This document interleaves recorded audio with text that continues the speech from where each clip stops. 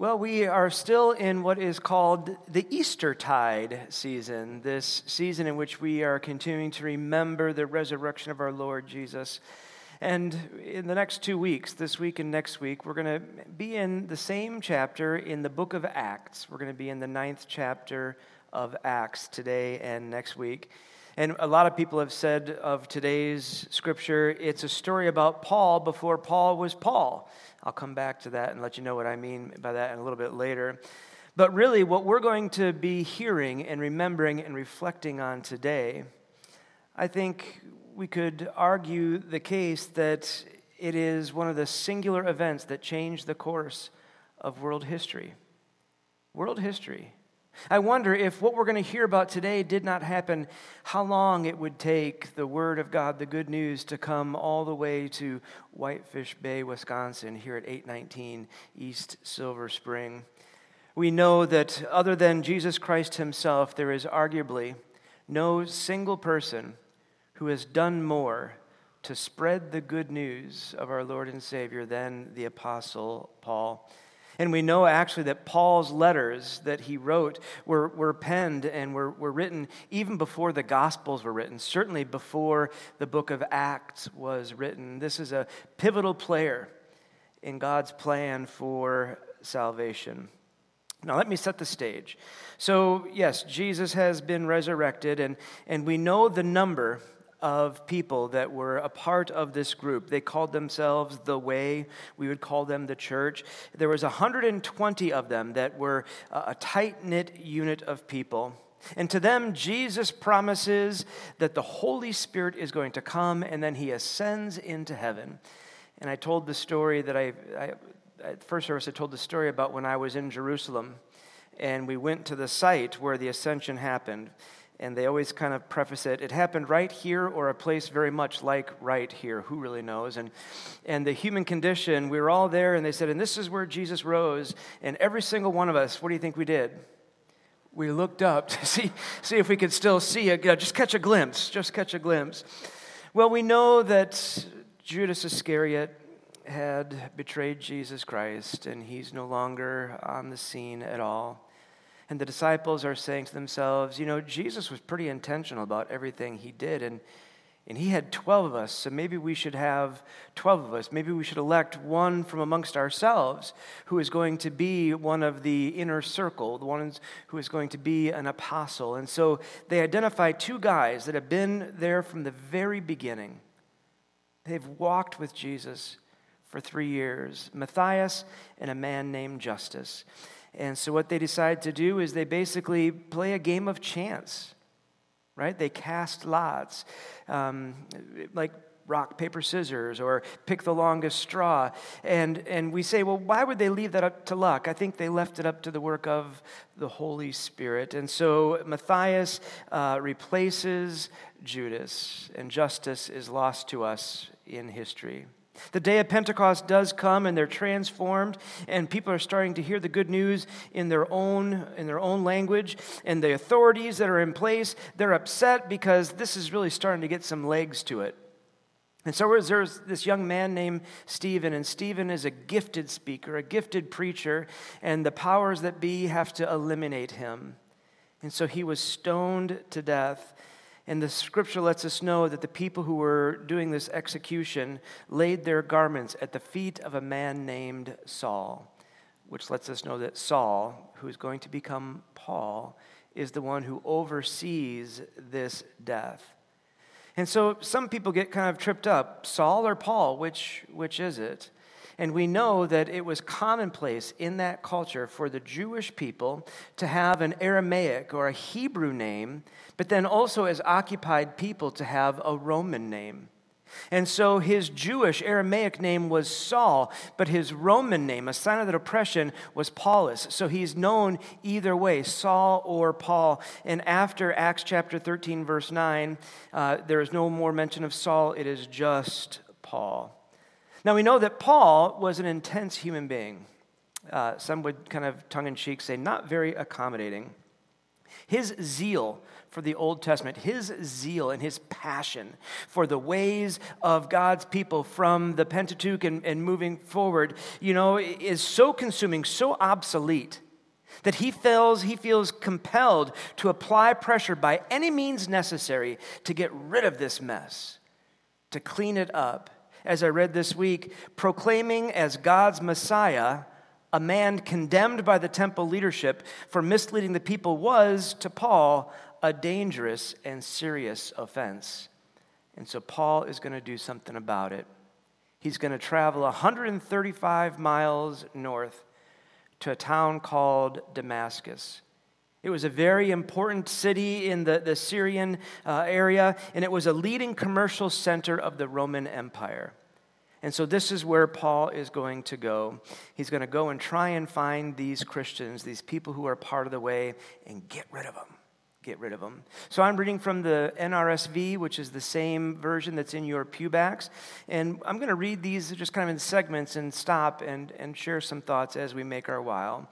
And so just before this, we hear the story of Philip and the Ethiopian eunuch. But chapter 9 begins like this. Meanwhile, Saul, still breathing threats and murder against the disciples of the Lord, went to the high priest and asked him for letters to the synagogues at Damascus, so that if he found any who belonged to the way, that is, the early church, if he found any who belonged to the way, men or women, he might bring them bound to Jerusalem. Now, as he was going along and approaching Damascus, suddenly a light from heaven flashed around him. He fell to the ground and heard a voice saying to him, "Saul, Saul, why do you persecute me?" He asked, "Who are you, Lord?" The reply came, "I am Jesus, whom you are persecuting. But get up and enter the city, and you'll be told what you are to do." I'm going to pause right there. You'll be told what to do. Paul went up there to try and stamp out Christianity once and for all. He was going there to persecute those who believed that Jesus was the Messiah. In his mind, this rumor that was starting to spread, this lie that was starting to spread, but something happened. He gets stopped on the way. Stopped on the way, and the voice from heaven comes, "Saul, Saul, why do you persecute?" But he doesn't say, "My men and women in Jerusalem and Damascus." No, Jesus says, "Why do you persecute me?" Saul was persecuting Jesus because when you persecute members of the body of Christ, you're persecuting Christ himself.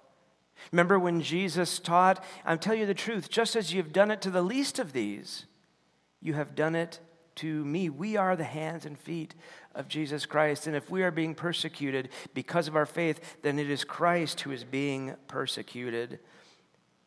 William Barclay, a great old Scottish theologian, says that this is the most famous conversion story in the history of humanity. And we must try and enter it through the mind of Saul or Paul. It wasn't just a sudden conversion. Barclay says it was a sudden surrender. Saul, knocked to the ground, was having to surrender. And Barclay writes, "There is all of Christianity in what the risen Christ said to Paul. Go into the city, and there you'll be told what to do." Now, up to this moment, Paul was the guy calling shots. Isn't it a lot more fun to call your own shots and the shots of others than to have somebody else call your shots for you? Paul was accustomed to doing what he wanted, going where he wanted, dictating what he thought was best dictated. But from this moment on, from this encounter, he would be told what to do. And so Barclay reflects that a Christian is a man or a woman who has ceased to do only what their selfish intents are and begin to do what Jesus Christ has called us to do. And certainly Paul is going to live into that reality for the rest of his life. But we continue with this text. I'm in verse 7 now. The men who were traveling with him stood speechless because they heard the voice but saw no one.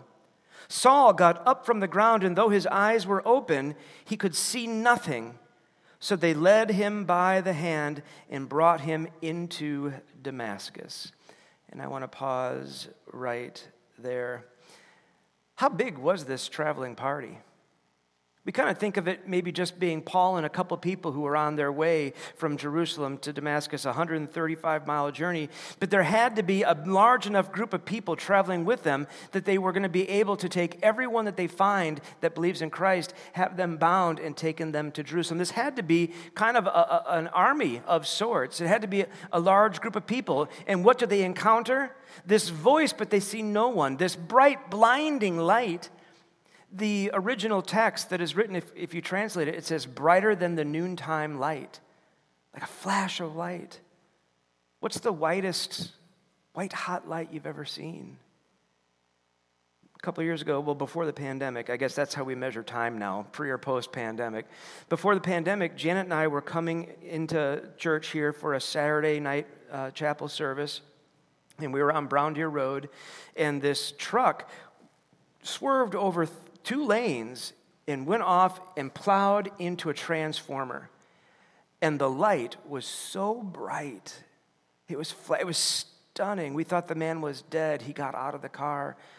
But I imagine that kind of light. But now this voice and the troop that is walking with him, the people who are going with him, have no idea what's going on. And we don't hear the words that they say. I wonder if they had the courage or the insight to say anything at all. I don't know about you, but travel companions make or break a trip. You ever been on a trip with some folks you kind of wish you could leave them behind? Or you've been on a trip with some folks that have made your experience even greater than what you thought it could be?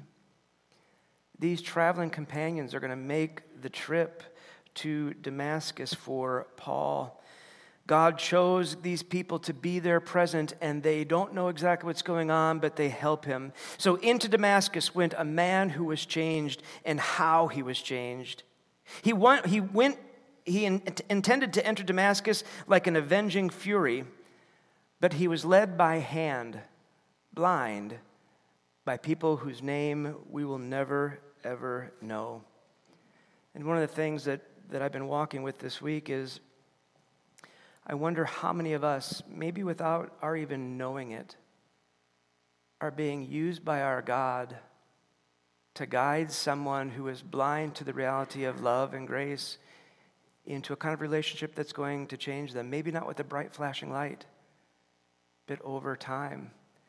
God can use who God chooses to accomplish God's purposes, maybe even you and me. The story continues. For 3 nights and 3 days he was without sight and neither ate nor drank. Now there was a disciple in Damascus named Ananias. The Lord said to him in a vision, "Ananias!" And he answered, "Here I am, Lord." Just, parenthetically, if you ever hear the voice of God call you by name, the right answer is, "Here I am, Lord. Here I am." The Lord said to him, "Get up and go to the street called Straight, and at the house of Judas look for a man of Tarsus named Saul. At this moment he is praying, and he has seen in a vision a man named Ananias come in and lay hands on him so that he might regain his sight." Ananias answered, "Lord, I have heard from many about this man, how much evil he has done to your saints in Jerusalem. And here he has authority from the chief priests to bind all who invoke your name." But the Lord said to him, "Go, for he is an instrument whom I have chosen to bring my name before Gentiles and kings and before the people of Israel. I myself will show him how much he must suffer for the sake of my name." Can we blame Ananias at all about having some trepidation, about being dubious about this? The Bible said it very clearly. The language might have been more colorful. Are you kidding me? What? We all know this guy's coming to take us that we might be killed, and you want me to do what now?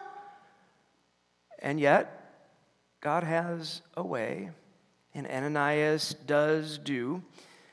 But Ananias, much like you and I, probably had enough experience in life that maybe he didn't trust that somebody really had changed. that somebody really was forever going to walk a different path. Maybe like so many of us, we have made a judgment about somebody years ago, and in our mind, we'll never see them as a changed, complete human being, and that's our problem, not the other person's problem. And so Ananias had to make a shift. He needed to shift his prejudices and his priorities as well. We understand why he was nervous, but God told him to do it, and he was going to do it. Ananias was led by God to bridge a relationship between what was known as Saul and what ultimately Paul was going to become.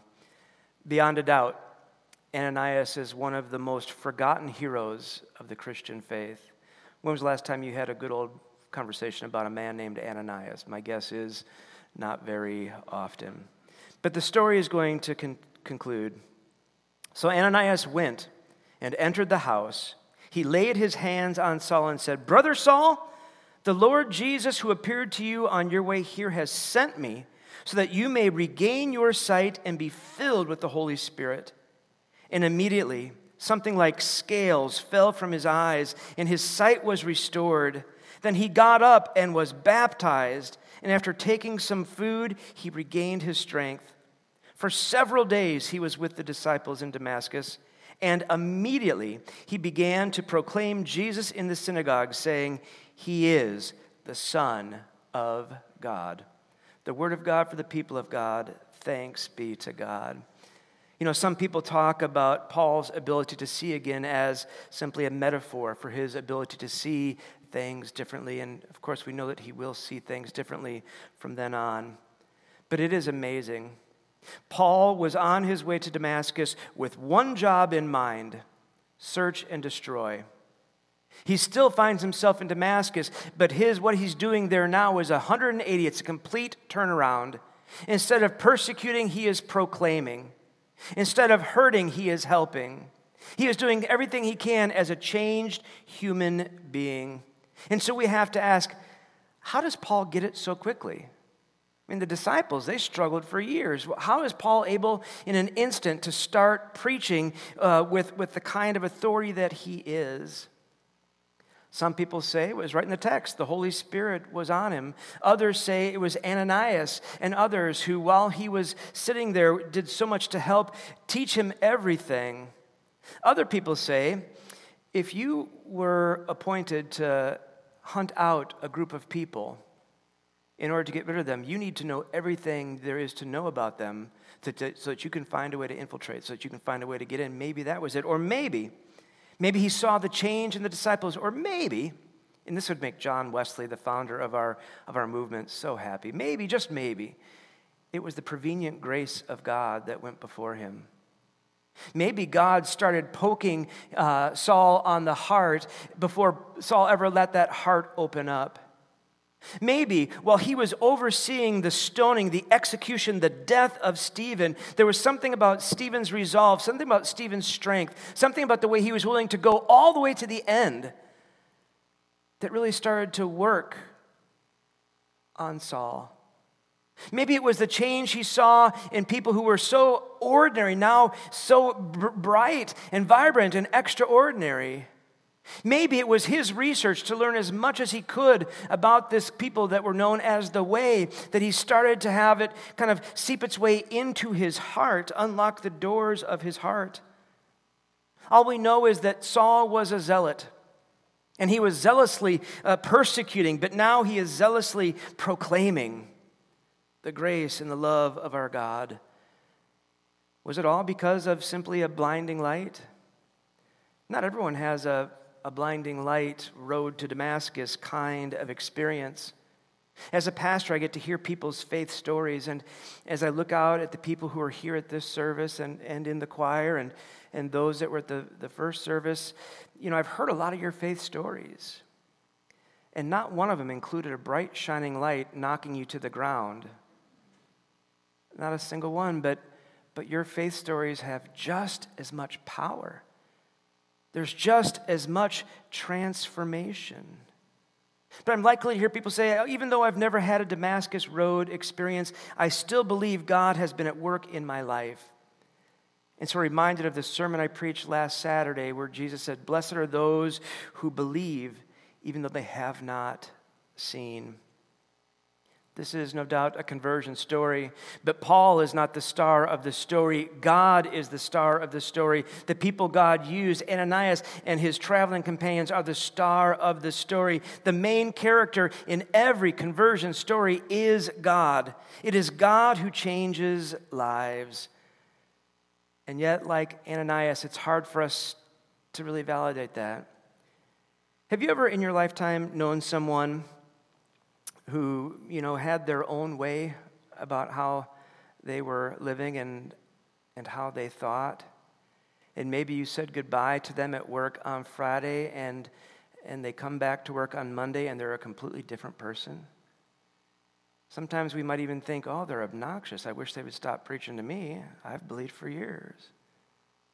Sometimes we doubt the experience of others like that. But with God, all things are possible, and God is the agent of change. God can even change your life. And so I invite you to think about, what is the most dramatic change in someone that you have ever witnessed? Or better yet, what is the most dramatic change that has happened in your life? Almost every person here of a certain age, 20, 30 years ago, was absolutely certain about something that now, so long after, you believe just the opposite because you continue to grow. You continue to evolve as a human being because the sciences are even better. We can be changed. We can have 180 degrees difference in our own lives. One of the songs that we used to sing at my previous church, Stillwaters, we never did have a chancel. We didn't have a chancel. We were contemporary through and through. And one of the songs that was out early on when I was there was "I Can Only Imagine" by Mercy Me. How many of you know that song, "I Can Only Imagine" by Mercy Me? And they made a movie about how that song came to be. And it's really a movie about Bart Millard, who was the lead singer for Mercy Me, still is. And he grew up in a terrible situation. He grew up in a house where his father, on whatever substances he happened to be on at that time, would beat him. Not just once in a while, like 3, 4, 5 times a week. There was a point in his life where he actually thought his father was going to end up killing him. What a terrible way for any human being to have to be raised, to have utter fear of the monster that lives in your house, and you have no idea what's going to happen. Well, his father got sick, and something happened when his father got sick. His father had an experience where suddenly he wasn't the violent addict. Suddenly he was one who was seeking after God and found God. And, Bart Millard had a hard time accepting this at first. He's just doing this because he's trying to, cover all the bases because he has cancer now. But no, the change was real. The transformation was real. And that song, "I Can Only Imagine," the breakthrough song that sold, more than 1 million copies for a Christian artist, that's incredible. It was written, it was inspired by his experience with his dad. And he can only imagine what it's going to be like. Well, in that movie, they had actors that played him, but I don't know if it was in the extras or whatever, but they had an interview with Bart Millard right there. And he said something, and I remembered it all these years afterwards, and so I went back to look it up online this week. But this is what Bart Millard said about the transformation of his father. He said, "If the gospel can change that guy, the gospel can change anybody. If the gospel can change that guy," and, there would be some expletives here that you could probably throw in there, "God can change anybody." The real truth is there is nobody that God can't change. And there are many people who go through life miserable because they're fighting that. They are fighting what is eternally true. Transformation and change is never easy. Just never easy. Certain relationships are going to have to be left behind forever, but there are new relationships that are waiting to happen. Some have called Paul's conversion a violent reorientation of his life. That's kind of a fun phrase too, a violent reorientation of his life. But what is notable about Paul's is that it was extraordinary, whereas most of ours are just ordinary, found in the routines of life. Sometimes conversions can be dramatic, sometimes not. As a pastor, it is so fun to hear your faith journey stories. And I will tell you, over more than 30 years in full-time ministry, I have heard hundreds of faith journey stories, and almost never are any two the same. It's because each and every one of us has a unique soul print. And what's going to work to break through into one person's heart is not going to work to break through into another's. But the thing is, God is always seeking to break through. As I read from William Mule this week, the roads to Christian faith are as varied as the people who profess it. The roads to Christian faith are as varied as the people who profess it. Paul was a changed man. He was still a Jew. He was always going to be a Jewish man, but now he was a Jewish man that was a part of this sect that believed that what the prophets had spoken about had indeed come true, that Jesus Christ was the Son of God, Emmanuel, God with us, and believed in the message of death and resurrection, victory over death. And so, brothers and sisters, let us pray that God will open our eyes, just as God opened Paul's, to the new reality, a new reality that is created by the life, the death, and the resurrection of Jesus Christ. Amen.